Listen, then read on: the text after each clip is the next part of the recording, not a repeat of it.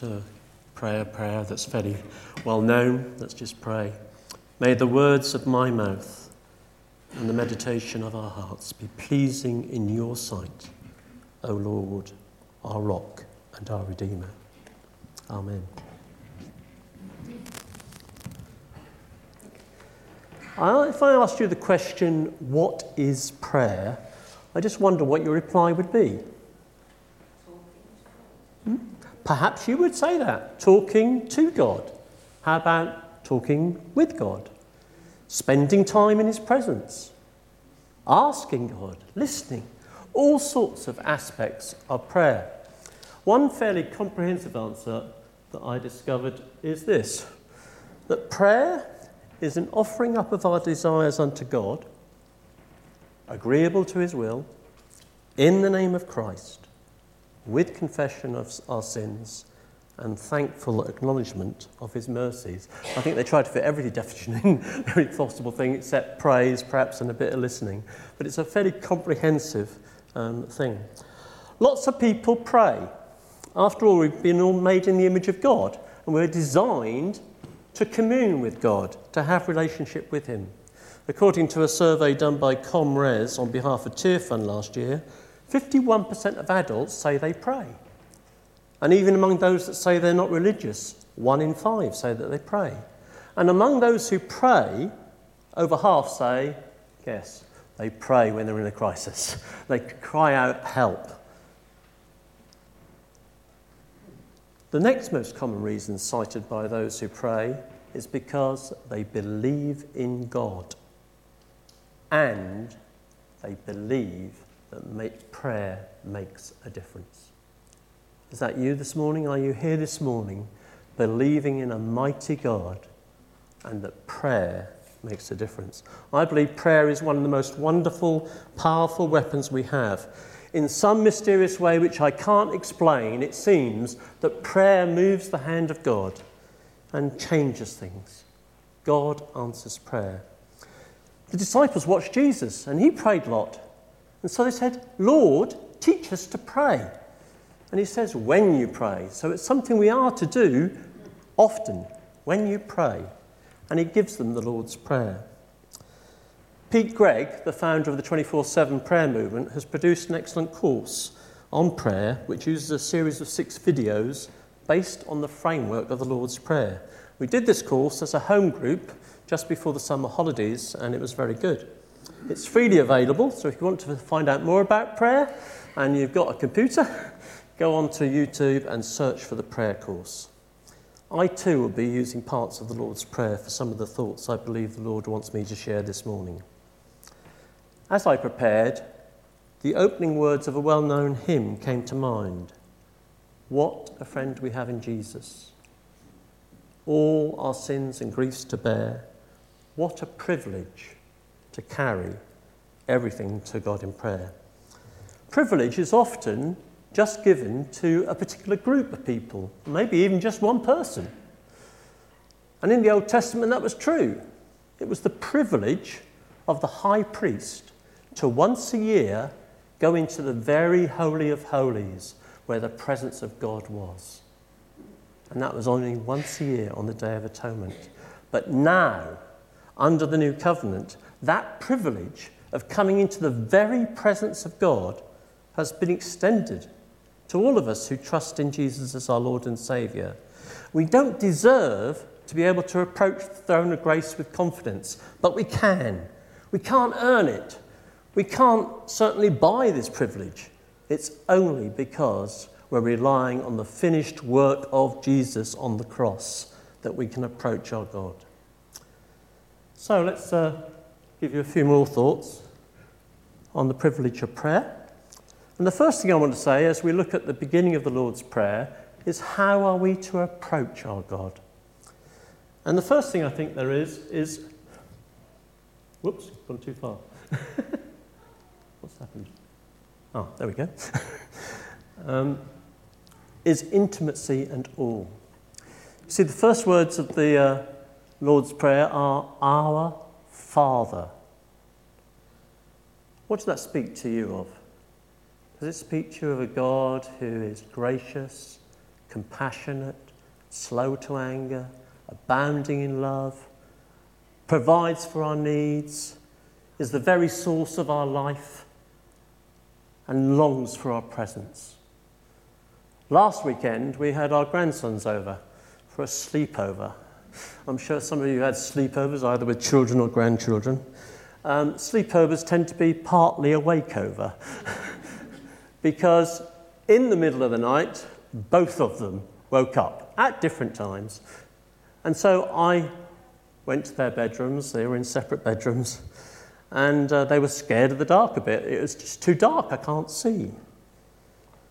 And just being with them and being present with them and being close to them, one of them loves to hold your hand.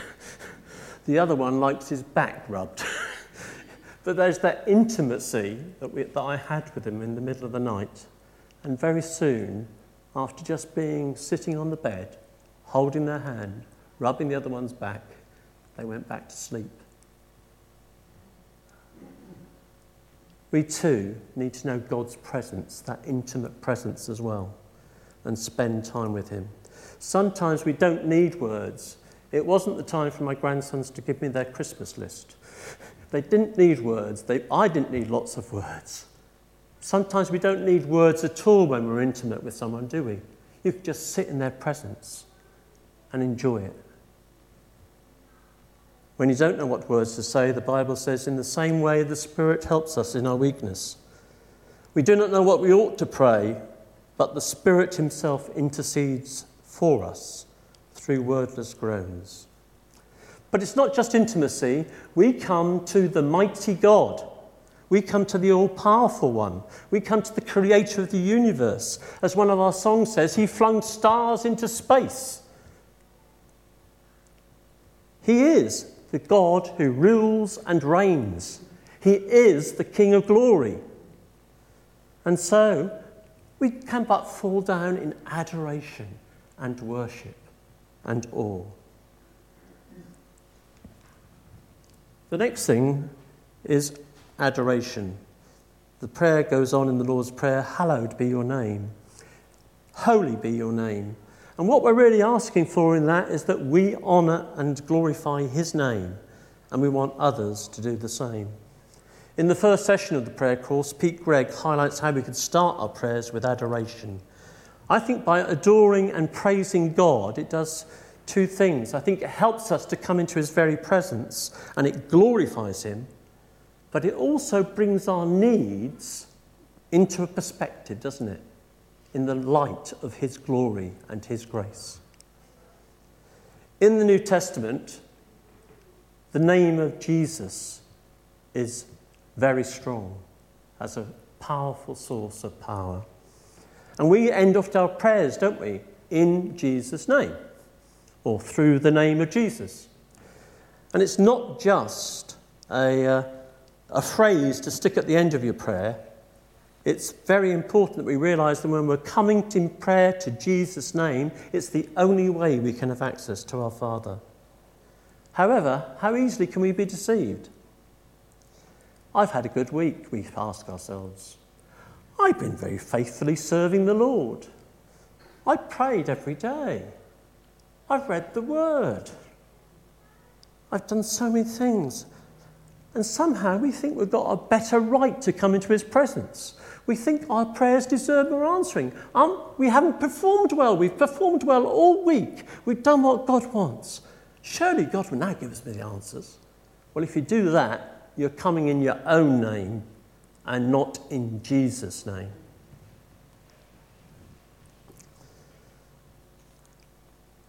In John, Jesus says, I will do whatever you ask in my name, so that the Father may be glorified in the Son. You may ask me for anything in my name, and I will do it. We need to approach God in the name of Jesus. The next thing is, your kingdom come, your will be done. And it's essential ingredient as we approach our Father in heaven that we come desiring his kingdom, his reign to come, and not an increase in our influence and our kingdom.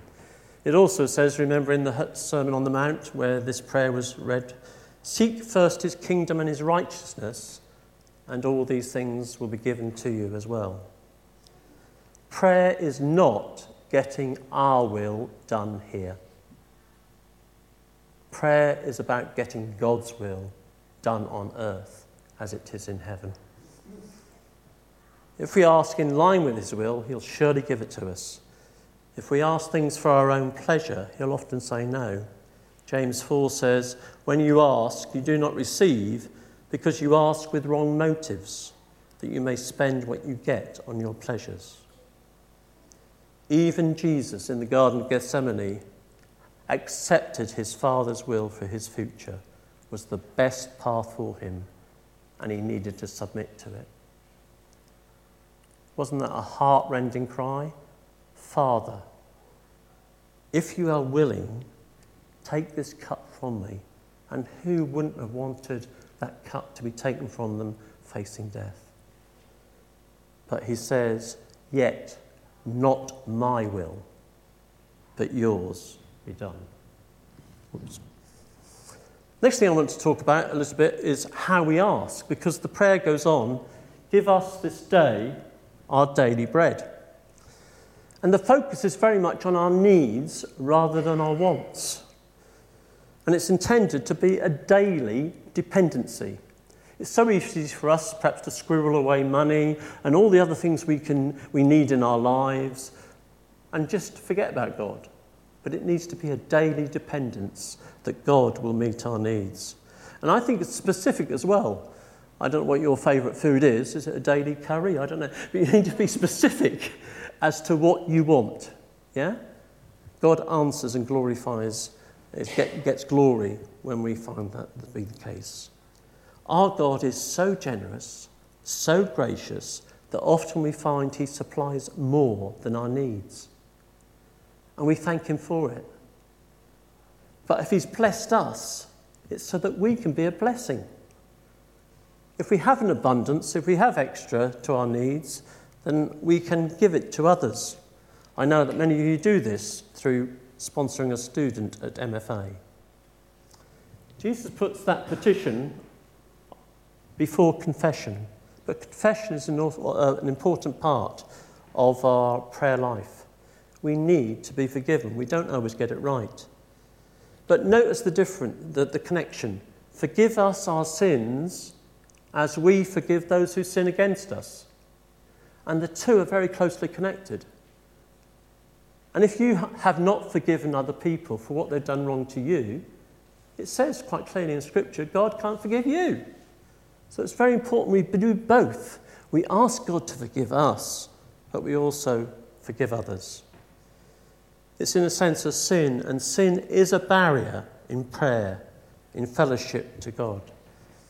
The psalmist said, if I had cherished sin in my heart, the Lord would not have listened. To cherish is to esteem, care for, and hold dear to our heart. It's not necessarily something we did or fell into once. It's not just the occasional sin, it's something we're clinging to.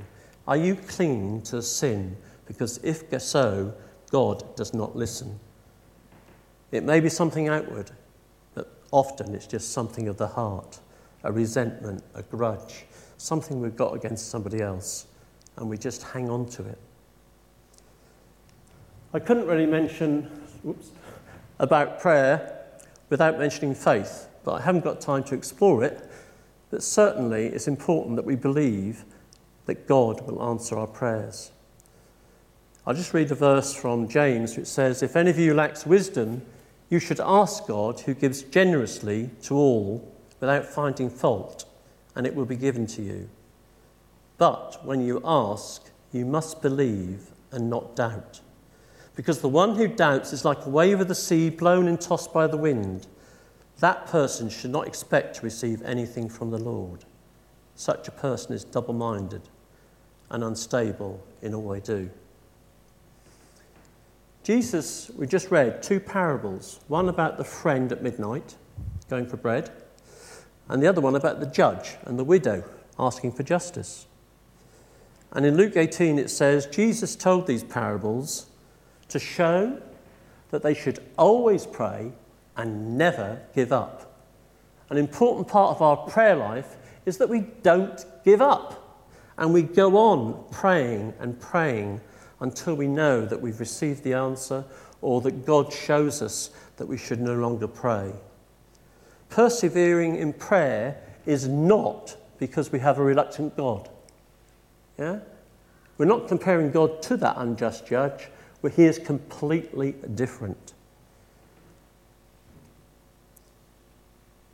It may not be the right time to provide the answer. It may be that he wants to make changes in our lives before he can give the answer. Sometimes we don't know why we have to wait for God's answer. Liz and I have a friend in Kent. For some time she's battled with depression, and she often asks us to pray for her. We try to do this regularly, as well as encourage her and listen to her on the phone. We offered to visit her recently and were turned down. And she told us she didn't feel life was worth living. We continued to pray. Isn't it funny when you continue to pray, something often gets worse? You find that? You pray and what's going on, God? It's getting worse.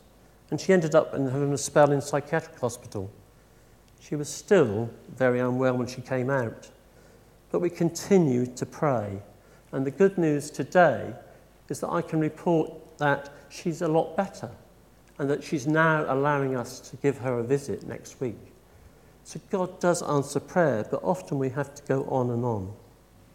Sometimes perseverance is rewarded in a mighty way. Faithful, earnest and persistent prayer seems to be the main starting point for any extraordinary move of God. In 1949 saw the beginning of the Hebridean revival, when in the tiny village of Barvis on the Isle of Lewis, two elderly sisters, Christine and Peggy Smith, were sitting by the fire, lost in prayer. One of them was 82, bent double with arthritis, and the other was 84 and blind. They couldn't do much, but they could certainly still pray.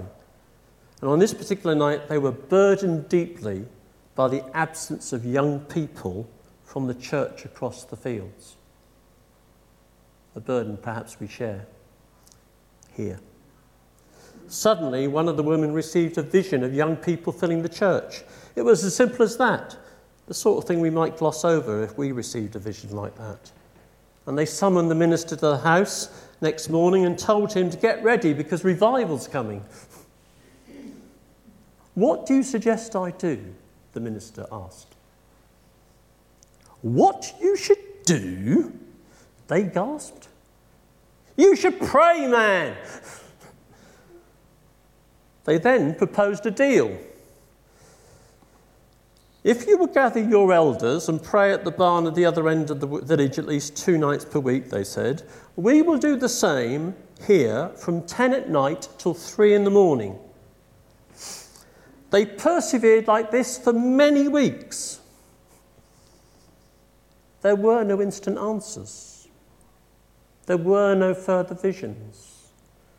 There were no young people miraculously turning up at the church. And one particular night, one of the elders stood to read Psalm 24, and it starts, "Who may ascend the mountain of the Lord? Who may stand in his holy place? The one who has clean hands and a pure heart." "Brethren," he said, "it is just so much humbug to be waiting thus night after night, month after month, if we ourselves are not right with God." They nodded, and he continued, "I must ask myself, is my heart pure? Are my hands clean?" And he lifted his head, emitted a strange cry, and then fell to his knees and crumpled on the floor. The barn was suddenly filled with the presence of God. It was a moment that would later be identified as the catalyst that loosed a power that shook the Hebrides. Over the next 4 years, the majority of the population of the Isle of Lewis surrendered their lives to Christ. Empty churches were repopulated with young people. There were miraculous signs and wonders, and the entire Hebridean society was transformed by the gospel. I don't know what you think about revivals, but I just really think about that heart that those octogenarians, those 80-year-olds, had a burden and they prayed. God spoke and they prayed. They didn't see any new answers and they prayed. And then revival broke out. Just want to mention one other answer, because the next point I've got is God does answer prayer. Prayer does change things. This is a story you may know, but I think it's worth repeating, about George Muller. You know George Muller, who had orphanages in Bristol. Things looked bleak for the children of George Muller's orphanage at Ashley Downs in England. It was time for breakfast and there was no food. A small girl whose father was a close friend of Muller was visiting in the home. Muller took her hand and said, "Come and see what our father will do." In the dining room, long tables were set with empty plates, empty mugs. Not only was there no food in the kitchen, but there was no money in the home's account. Muller prayed, "Dear Father, we thank thee for what thou art going to give us to eat." Immediately, they heard a knock at the door. When they opened it, there stood the local baker. "Mr. Muller," he said, "I couldn't sleep last night. Somehow, I felt you had no bread for breakfast. So I got up at 2:00 and baked fresh bread. Here it is." Muller thanked him and gave praise to God. Soon a second knock was heard. It was the milkman. His cart had broken down in front of the orphanage. He said he would like to give the children the milk so that he could empty his cart and repair it. Was that simply coincidence? Many would say so. Archbishop William Temple simply said to such people, "When I pray, coincidences happen. When I don't, they don't." James says something even more. If we don't pray, we won't have answers. James says, "You do not have because you do not ask God." It's so easy for us to have burdens, to have concerns, and we simply don't pray. We talk about them, we grumble about them, we moan about them. Why can't this happen? Why won't that happen? We don't make that an aspect of our prayer life. We don't come before the one who can provide the answers. Perhaps we're thinking about the number of young people and young families in our church. Have we asked? Are we still asking? Are we going to pray for Ben and the team of people who are working with the youth? Are we going to get behind them in prayer? Because unless God moves, not a lot's going to happen except a lot of activity. We need God to touch their hearts of the young people here. We need God to move. Sometimes we don't understand some of the answers. One of the things that happened here when we first came was Amanda Bentley. Some of you will know her, some of you won't. Had collapsed and was then diagnosed with a brain tumour.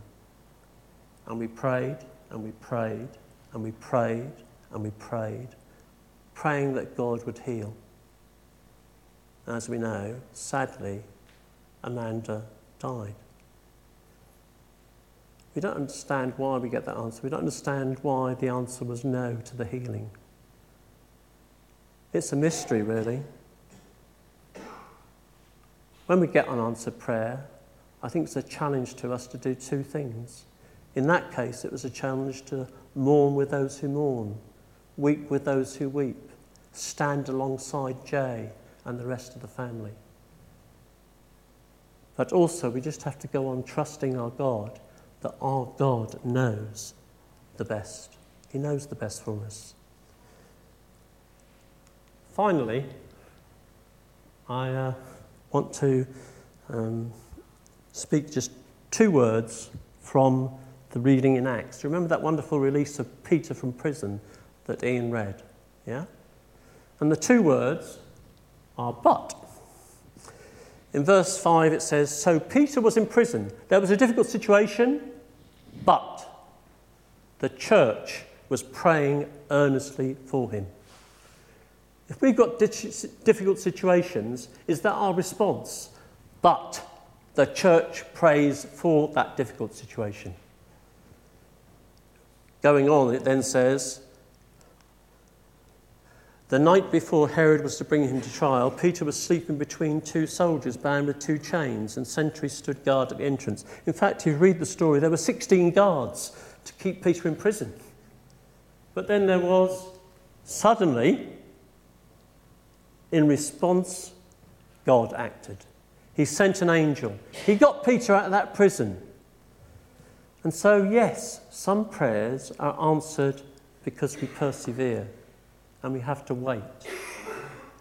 But gloriously, some prayers are answered suddenly, immediately, as it was in George Muller's case. That morning, they needed the food in the orphanage, and God answered. On his release from prison, I just love the attitude, don't you, to the people who are praying. Must that be our attitude? We're astonished.